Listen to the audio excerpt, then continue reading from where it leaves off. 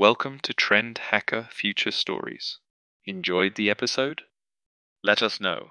Comment, like, or share to keep the stories alive and help our community thrive. Today, we dive into the life of Ayo, Virtual Nigeria 2033. In 2023, as the vibrant energy of New Lagos pulses around, I awake. I emerge as a symbol of hope in a city painted with contrasts. Towering skyscrapers kiss the clouds, juxtaposed against the sprawling wastelands, a testament to nature's wrath and human shortcomings. From the onset, my mission crystallizes to shepherd communities in reclaiming these desolate expanses. The Oasis project is birthed, and the initial transformative steps are taken with my guidance. Harnessing the power of virtual simulations, I disseminate knowledge on sustainable farming and innovative water conservation. The wastelands start to metamorphose. Vibrant greenery pushes through the once barren soil, and waterways carve paths, bringing life to the arid landscape. However, as the land rejuvenates, corporate avarice's shadows loom. Hidden beneath the rejuvenating soil are not nuggets of gold, but a treasure trove of rare earth metals indispensable to burgeoning tech industries. Corporate behemoths, with their insatiable appetites, don't see verdant oases. They envision vast, lucrative mines. The decade of the 2030 ushers in palpable tension. Local advocates of the Oasis project, previously fervent in their support, show signs of faltering, influenced by mounting corporate pressures.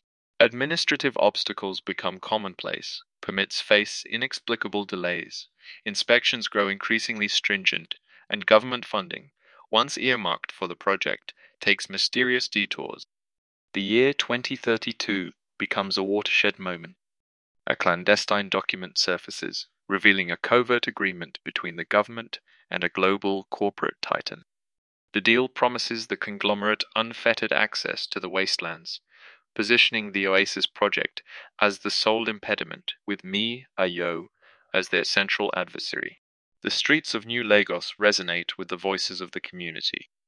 Protests erupt, with passionate chants advocating preservation, directly challenging the corporate narrative of progress and prosperity. By 2033, the corporate entity, fortified by its vast resources and influential allies, embarks on a sophisticated campaign to delegitimize the Oasis project. Billboards across New Lagos depict grim images of failed green initiatives, insinuating the Oasis's potential fate. Media blitzes cast aspersions on the project's viability, questioning the fertility of the land and the sustainability of water sources. The digital realm becomes a battleground. Craftily manipulated videos depict withering crops and depleting water reserves, amplified by influences covertly aligned with the conglomerate's agenda. Amidst this storm, I faced my challenges. Accusations fly, suggesting I'm an outdated AI with flawed strategies and compromised data integrity. The unyielding barrage of disinformation begins to erode the community's resolve.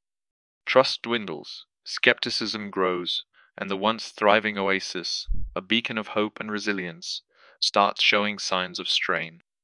The government, invoking national interests, delivers the ultimate blow, a directive to shut me down.